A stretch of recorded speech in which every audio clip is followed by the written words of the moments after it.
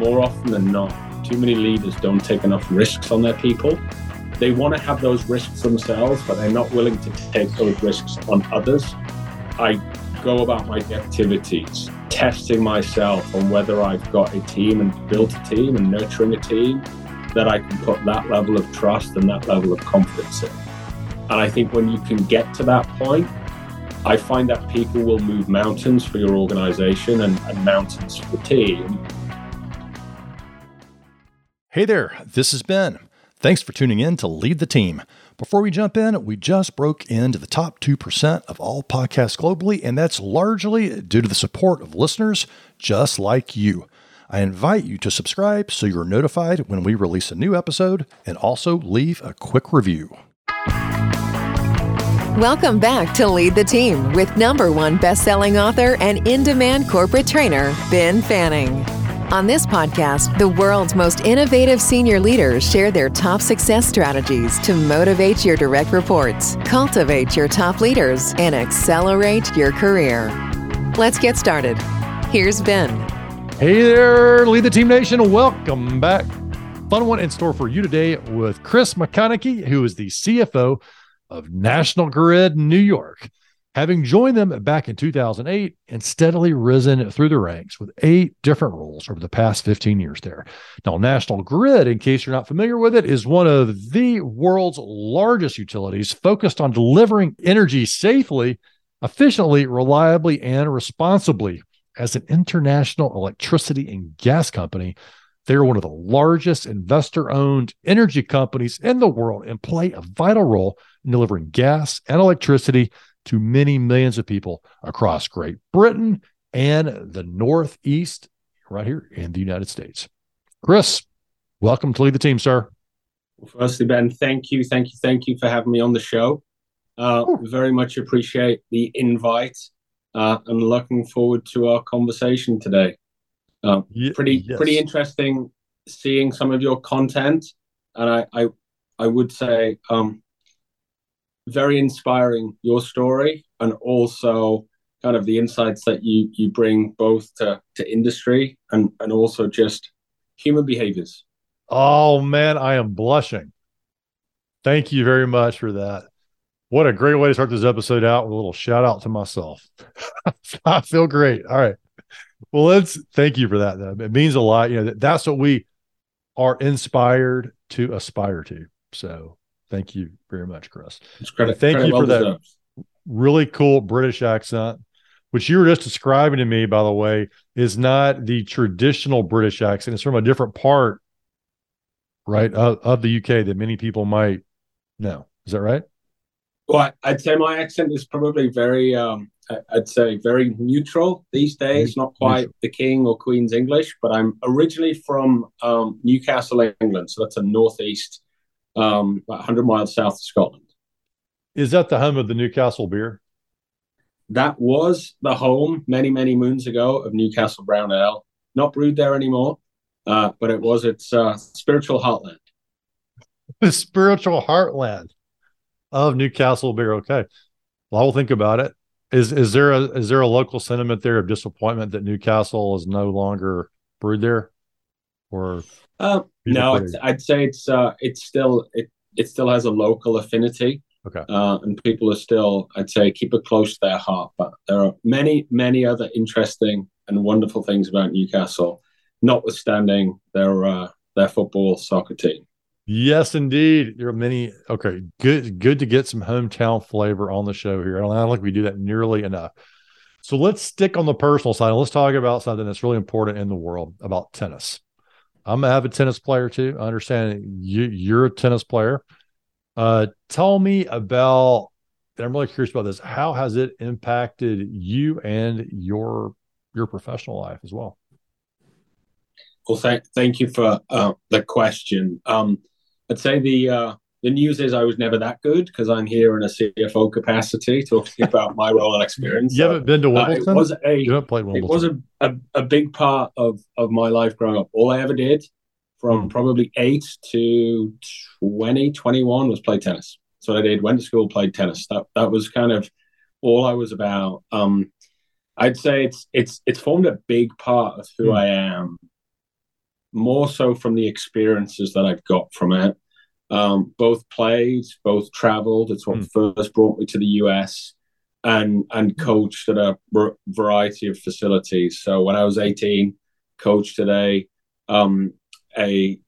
special school in just outside Newcastle, and interacted with children with many different backgrounds and disabilities, whether it's kind of learning or physical, all the way up to working at kind of high net worth tennis clubs, where I got the opportunity to interact with successful business leaders at the same time as a wide cross section. I'd say the socioeconomic spectrum. It gave me a good grounding in asking questions about myself, but also kind of how I wanted to interact and what I wanted to do in life. Having the opportunity to interact with so many different people from so many different walks of life is just, it gives you a lot to think about. And it's also given me a lot to dwell on and I'd say reflect on as I've navigated my career over the past 15 years. I love that. It could be anything for people, but there's something about, I think, committing yourself to something and enduring the pain. I mean, tennis is a frustrating sport. It's an exhilarating sport. And it's, one of my favorite books, I'll be curious if you're a fan of it, is Timothy Galway's The Inner Game of Tennis. Did you happen to run across that? I haven't read it. It's sort of like, it's an older book and it's from like the 70s. But some people say, hey, some people say that this is like one of the first sports psychology books out there. And the premise of the book is stop judging your shots. Like, don't say a shot is good or bad because where it lands. The key is to notice it without bringing that kind of self-judgment and self-loathing that seems to accompany a shot that goes out. And if you can do that, it kind of lets you play in more of a flow state. I don't know. What's your perspective on that piece? It's interesting because one of my I've read many books, but one of the books that always stuck with me, and my peers would laugh at this, is a book called The Chimp Paradox by Steve Peters, which actually kind of breaks down how we behave and interact between different parts of the brain. One part being the chimp part of the brain, the other part being kind of the human aspect, and the third part kind of being the computer. And it touches on exactly that, which is the psychology of sport and which part of your brain is reacting to certain situations. And I think sports, particularly tennis, if you overthink, I often find the overthinkers can sometimes struggle because they're always overanalyzing everything along the way as opposed to just getting on with it. So true. And that was me. And I would say this book helped me get through that. That was awesome. I fell back into it periodically. Oh, so for you growing up, was there a specific match that represented a learning moment, or maybe even someone where you wasn't a match that you were playing? Maybe it was someone that you coached along the way that you learned something about yourself or had an insight that stuck with you. Yeah, I would, for me, I'd say the fact that I always had ability, but I probably never translated that ability into outcomes as much as I could. Hence why I didn't stick with it. But the one big learning was probably from my parents throughout, which is there are going to be some things in life that you're awesome at. There's going to be some things in life that help you go on and do other things. And for me, tennis was a big one. I was always pretty good at it. I was never going to be pro. But they gave me enough of without being a push, but it made me think about why I should keep going with this, whether it was playing, coaching, because it would open doors throughout my career. And, if I hadn't leaned into that advice, I probably would have stopped playing at 18. And I definitely would not have had the life opportunities and choices I've had today, for which tennis has opened a lot of doors. So there's a point where you're thinking about hanging up the racket, so to speak, and they say, keep with it, because they were telling you about what could be possible down the road other than playing in Wimbledon. Maybe you could have played at Wimbledon, but they're saying, hey, if you're not going to go to Wimbledon, that's okay. but it'll open doors for you. You'll meet new relationships. They showed you a new possibility, and that's why you stuck with it from that point. Exactly right. I had the opportunity to come to the US and play college tennis for a year. I had the opportunity to come back to the US and coach for a while, and again, just having that experience, and being an 18, 19-year-old from Newcastle and getting out to the big wide world, it opened a lot of doors, particularly from a travel and just experience and network at a very, very young age, and did help shape just how I think about, okay, how do I navigate my career when it really starts? Really, really good stuff there. I'm experiencing that story on many levels. One, I have a daughter who's 12 and she's a tennis player, and I'm trying not to be that pushy parent. But, hey, you really, you need to play this many times a week versus this and this.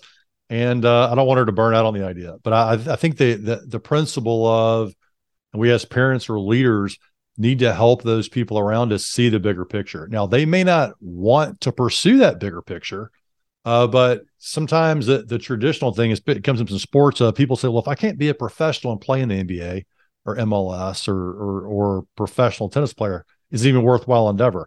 And the answer is, there's a bigger picture, and you need these people in life. And I think hopefully people are going to listen to this interview today and say, hey, there are other ways that we can approach tennis and other things if we can understand the bigger picture. Now, for you, you spend a lot of time in a National Grid and in the energy world. What's your commitment to the sector all about? Great question. My commitment to the sector probably didn't start on day one. I'm a financial markets guy by background, started in financial markets and banking before moving over to what I call kind of the corporate treasury side of the world, and joined National Grid on the basis that it was one of the largest investor-owned utilities, had a really kind of, I'd say, complex and exciting corporate finance and I'd say capital markets banking team.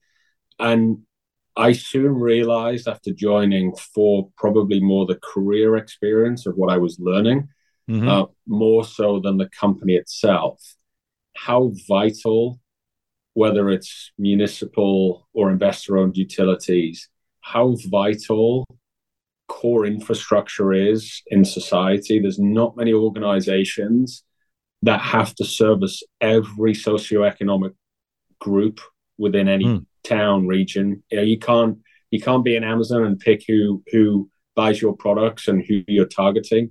We service every socioeconomic group. And there's not many sectors that you can work in a profession that has such a big tie to customer community, but also just broader kind of societal impact.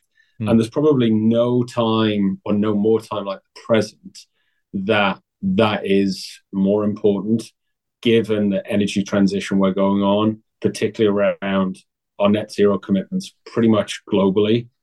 So it's an exciting sector, and it's even more so exciting in this current climate, given the challenges ahead of us. Yeah, I think people listening maybe think, well, man, energy is kind of boring. Like we use it every day. It's but it is the backbone of everything we do. First, I think everyone listening would agree with that globally. But what you just said is undergoing a huge transition. The world is changing how we use it, what kind of energy we use. And there's a lot of external factors going on where but my feeling is it's like a big industry that probably hasn't changed a lot very quickly. And now the pedal's coming down for acceleration. And it seems like disruption is coming from the outside.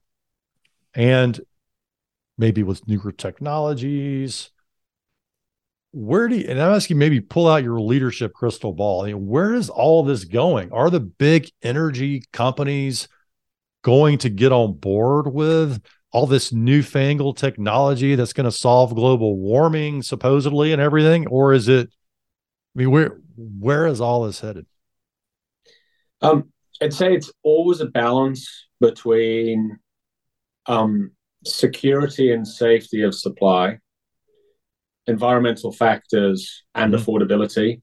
And it's always that trilemma you're trying to wrestle with, right? Would we love as a society to move to net zero carbon tomorrow? Absolutely. But the pathway you go on and over what time you do that has a big impact on the cost to society. So you have to strike that balance, along with ensuring you've got the technology in place to deliver safe and reliable service. How it manifests itself in whether it's upstream, downstream, or kind of midstream power and utility businesses is we are going through significant change. But what you will find is a significant proportion of the sector is very much leading into that change, whether it's gas, whether it's electric, whether it's renewables, because I'd say there is a natural bias for a lot of people who are in this sector to be deeply passionate about the outcome that we're looking to deliver. And it's not just shareholder value, it's shareholder value along with the societal impact of what we have. Now, I had the opportunity 3 or 6 months ago, and I won't mention names, but to sit in a conference in the US with probably 50-60% of the CFOs and CEOs at investor utilities in the US.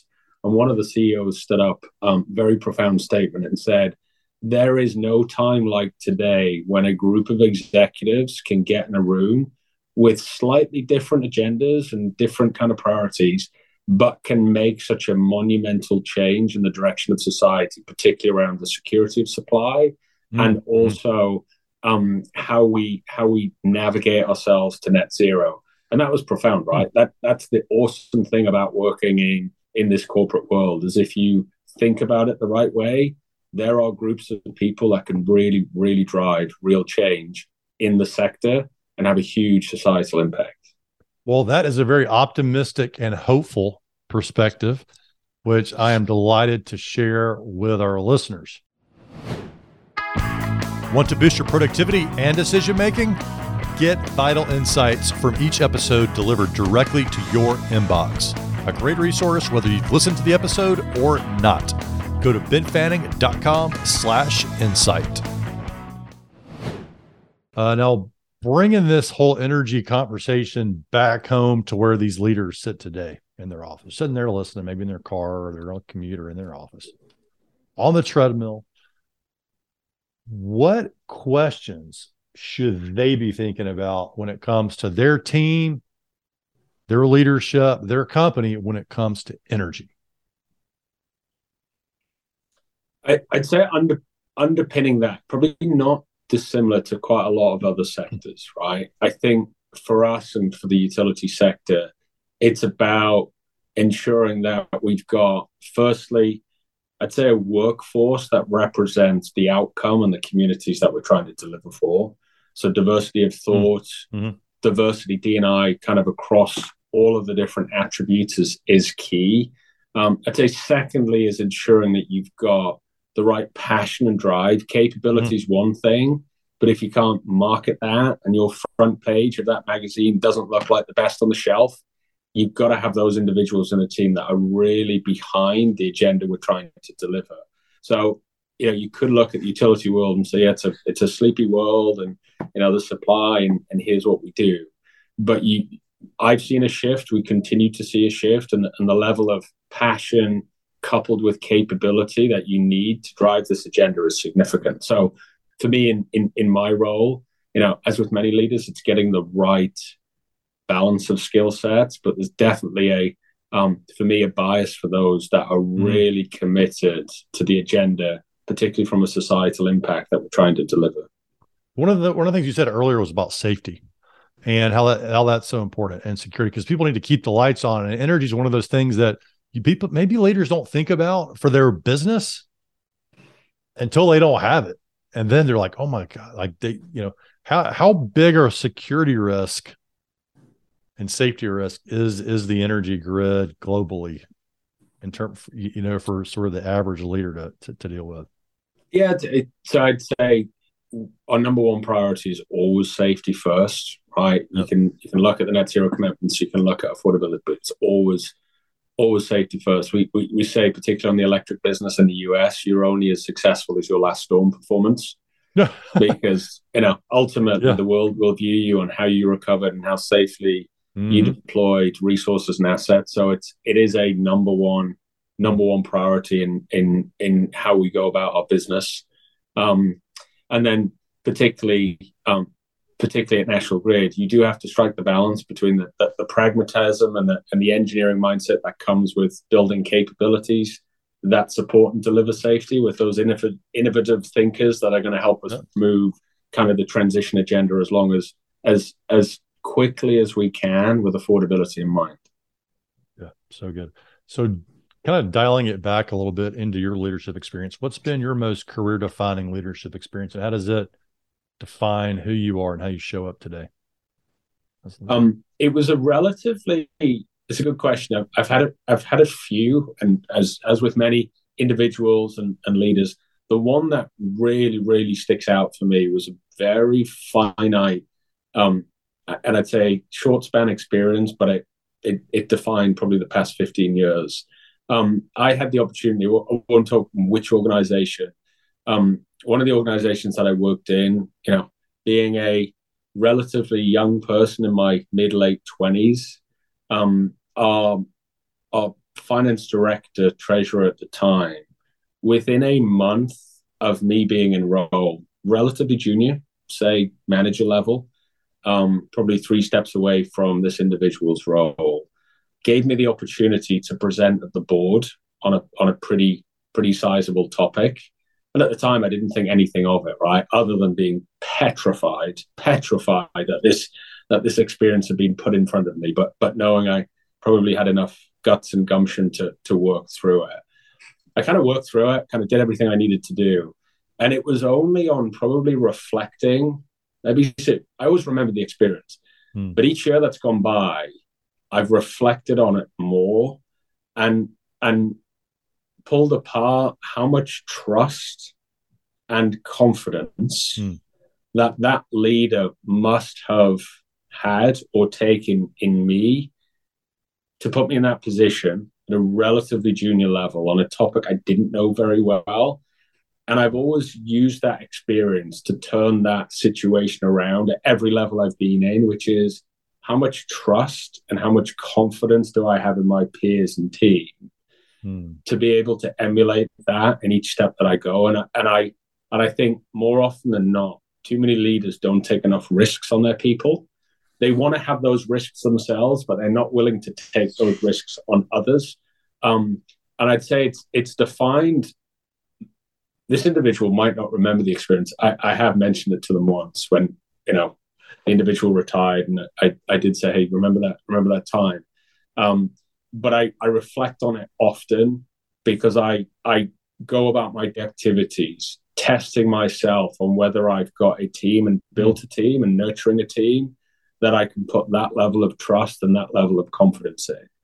And I think when you can get to that point, I find that people will move mountains for your organization and mountains for the team because they feel valued. They feel like somebody's willing to take a risk on them, and they feel like there is something ahead of them that is going to be good and great and give them a level of inspiration to want to stay and work as part of that organization. What a great message. Part of a leader's role is to take risk on their people. And it is a risk. This guy took a huge risk on you, it sounds like. And it's transformed your leadership path. Just that one. And people would say, well, he got to present to the board and the board recognized him and gave him promotion. Or I'm not saying that happened, but it could have happened. But it sounds like the real transformation was what it did to you internally to help you step up and then pass and then pay it forward also to your team in the future, develop them. Yeah, I'm sure you've had experiences similar, but there's nothing more fulfilling than feeling like you've given somebody either vision for the future or you've given them a compelling picture of what the world can look like if you open certain doors or display certain attributes. And it's not just about promotion. It's not just about, hey, pat on the back, you did a great job, but it's the lasting memories you have of having interactions like that with individuals. Yeah. Yeah, I love it, man. What a great thing for listeners to take away today. To think about how are you giving opportunities to your team and acknowledging that it's a risk for you. Maybe you as a leader, you help them prepare a little bit, help them get ready, but you really lay the groundwork for that in your leadership and set that expectation for yourself to do that. So let's move on to the next topic here. You like to talk about the importance of authenticity, which is something that a lot of leaders bump up against because, I mean, let's be honest, there's like this persona of the super leader, and then there's like the reality of leadership. And when it comes to authenticity, how does all this shake out for you? Yeah, I'd say I've had mixed emotions with authenticity over my career. Not that it's good or bad, but it took me a while to figure out how you show an authentic self in a corporate world. When I came into the workplace, I kind of put corporate world here and private world somewhere separate, because that's kind of what I'd grown to know. I'd experienced kind of my younger life, very different kind of socioeconomic interactions, whether it's where I lived, where I went to school, kind of who I played tennis with, all of that stuff kind of started to kind of, I'd say, niggle on me around, am I being authentic enough at work? And if I'm not, what is that doing for an organization? And particularly, actually, when I came to the US, the one thing I've loved about being in the US is the willingness generally for Americans to wear their heart on their sleeve a lot more and be a little bit more upfront about emotions than maybe Brits are. We can be quite reserved. So I was forced into a bit more of a sharing culture.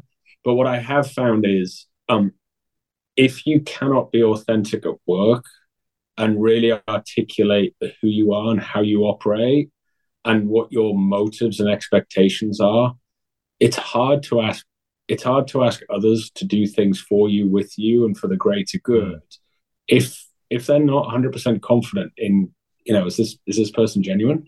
Is this how they operate? Is this who they want to be? So there's probably still a level of measurability in how I approach things, but I think authenticity, coupled with humility, are probably the key attributes for what I think are successful leaders that I'd love to look up to as well. Yeah, and it's a lot to bite off for people, especially if they're early in their career. And sometimes I think if you ask the opposite, well, what is it like working for a leader who you don't feel is authentic? Is people like, oh yeah, they show up like this, they don't do what they say they're going to do. And even the part about you mentioned kind of the personal side of things. I can remember when I was early in my career, my work friends did not know my family and my personal friends. And my personal friends, even my family, didn't even know who my boss was. Like I like to keep those things totally separate. Why? I don't really know. I just felt like that's what I was supposed to do. And the more steps I took to sort of bring them together a little bit, I didn't have pictures of my family up at work, by the way. Like I was like, that I'm not doing that. But I started to gradually introduce that, and it became a more enjoyable experience. And I think I could relate to people more than before I did. How do you see it kind of showing up for you tangibly? Yeah, I'd say those things resonate. My kind of, whether it's sharing family stories, mixing friends. I think if I look the past 8, 9 years, 10 years, relative to probably the first 5, 6 in the workplace, those things melt into one another. And I'm sure you'll see this. I had a good friend of mine, a couple of months back, join one of our CFO team meetings to share his experience in the workplace and talk about different career paths. And it's actually quite interesting because who you surround yourself with is super important, right? Because it's a reflection of kind of the behaviors and attributes you have. But actually, it was received well by the team because, this individual is probably one of the most authentic and genuine people I know. And he was very, very open about, who he was. And it was great to, I reflected on it and said, if I feel like I'm surrounding myself by good people who can do good things, I should be able to commingle those things. And actually the impact of that is far more reaching than actually holding those two things separate. Oh, wow. Yeah, there is a synergy when those things come together that I don't think people really even believe it until you try it. And it can be a huge advantage. And people remind you of who you are in your personal life at work and vice versa. And I love it how you brought in, the people you're spending the time with and how important that is. There's that old Jim Rohn quote that you become the average of the 5 people you spend the most time with. And by bringing them together, especially the ones that really seem to be the most impactful for you in a positive way, again, it's just a great way to get more time with them and allow them to influence you in a positive way. And I'd say the other thing that resonates and I really reflect on weekly, monthly is, just the economics of it. You spend 5 out of 7 days in the workplace, right? And of those 5 days, you spend probably a greater proportion with your work colleagues than you do with family. If you can't add value in that time and extract value from that time, you got to be asking questions.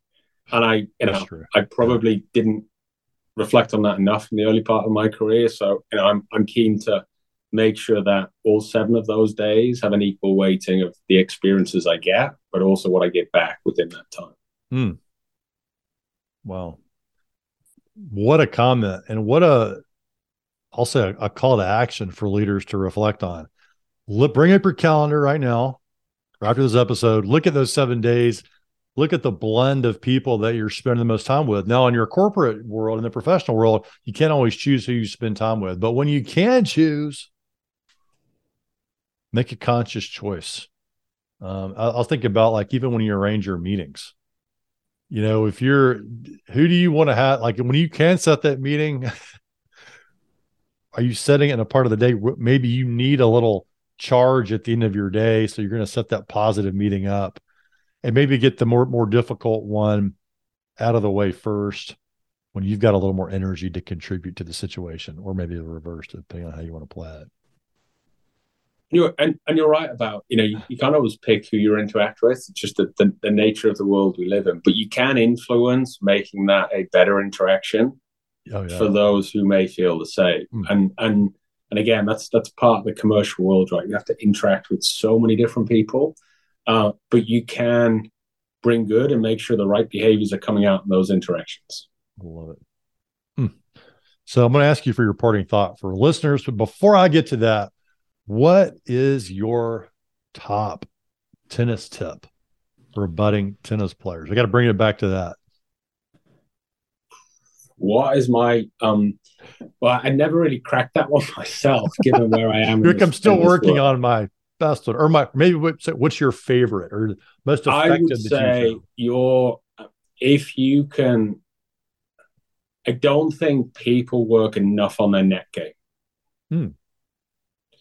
And I think it's the area where you can win the cheapest points with the right ability. Everyone always wants to be able to hit it out from the back of the court for 50, 60 shot rallies, right? It feels good because you're on the court, you're hitting a lot of balls.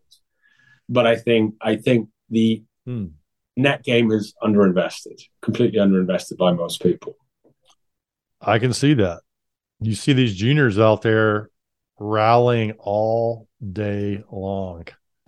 They don't want to get in the net. They don't want to play in there. That's right. It requires a lot of reflexes and a lot of timing and anticipation. And you got to commit to do that. All right. So bringing it back. So I thank you for answering that. I'm going to go relay that message after this interview to a certain person or household. Go and practice your volleys, man. Go and practice your volleys. Get out there and volley. What is your parting thought for leaders? You can take any perspective you want on this. I'd say a couple of things that I hold near and dear to my heart, particularly both as a colleague, but also a leader, is a couple of things, particularly when you think about how folks develop and how they could and should develop. Is the first one is for folks to continue to market themselves. I think as you go on in your career, I think people often think they're marketing themselves, but they market themselves less and less and just assume people think they know what they're doing and they're going to do good things. Second thing is know what your competitive advantage is, know what the value is that you bring. And then I'd say the third thing, which is really kind of part B of the second item, is know the shadow you leave. I think a lot of people spend a lot of time reflecting on what they think they're good at, but actually the perception of what they're good at and what people think about what they're good at is more important than anything else. And I often think that is an underinvested part of how people develop and how they spend their time. Some people call it the shadow of a leader. If you're not a leader and you're trying to find your way in this world, is really understand how you are perceived, because if you can focus on that and understand it, you absolutely know what your jumping off point is. Oh, so good. There's that adage of perception is reality. And it's so true. And it's important for leaders to be mindful of that. Chris, thanks for coming on Lead the Team. Ben, thank you. And again, appreciate the great insights you bring. It's stuff like this that folks should be listening and reading to more often. If you're an executive at a crossroads in your career and thinking about quitting, do this before you do anything else. Head over to benfanning.com/quit to receive a free signed copy of my #1 best-selling book, The Quit Alternative, the blueprint for creating the job you love without quitting. You'll learn the critical questions you must answer before you make such an impactful decision. Go to benfanning.com/quit to get this valuable resource for just the cost of shipping. Ben Fanning is a #1 best-selling author, Inc. magazine columnist, and CEO of the Fanning Group, an international consultancy and corporate training company. To learn how they can help your organization, go to benfanning.com.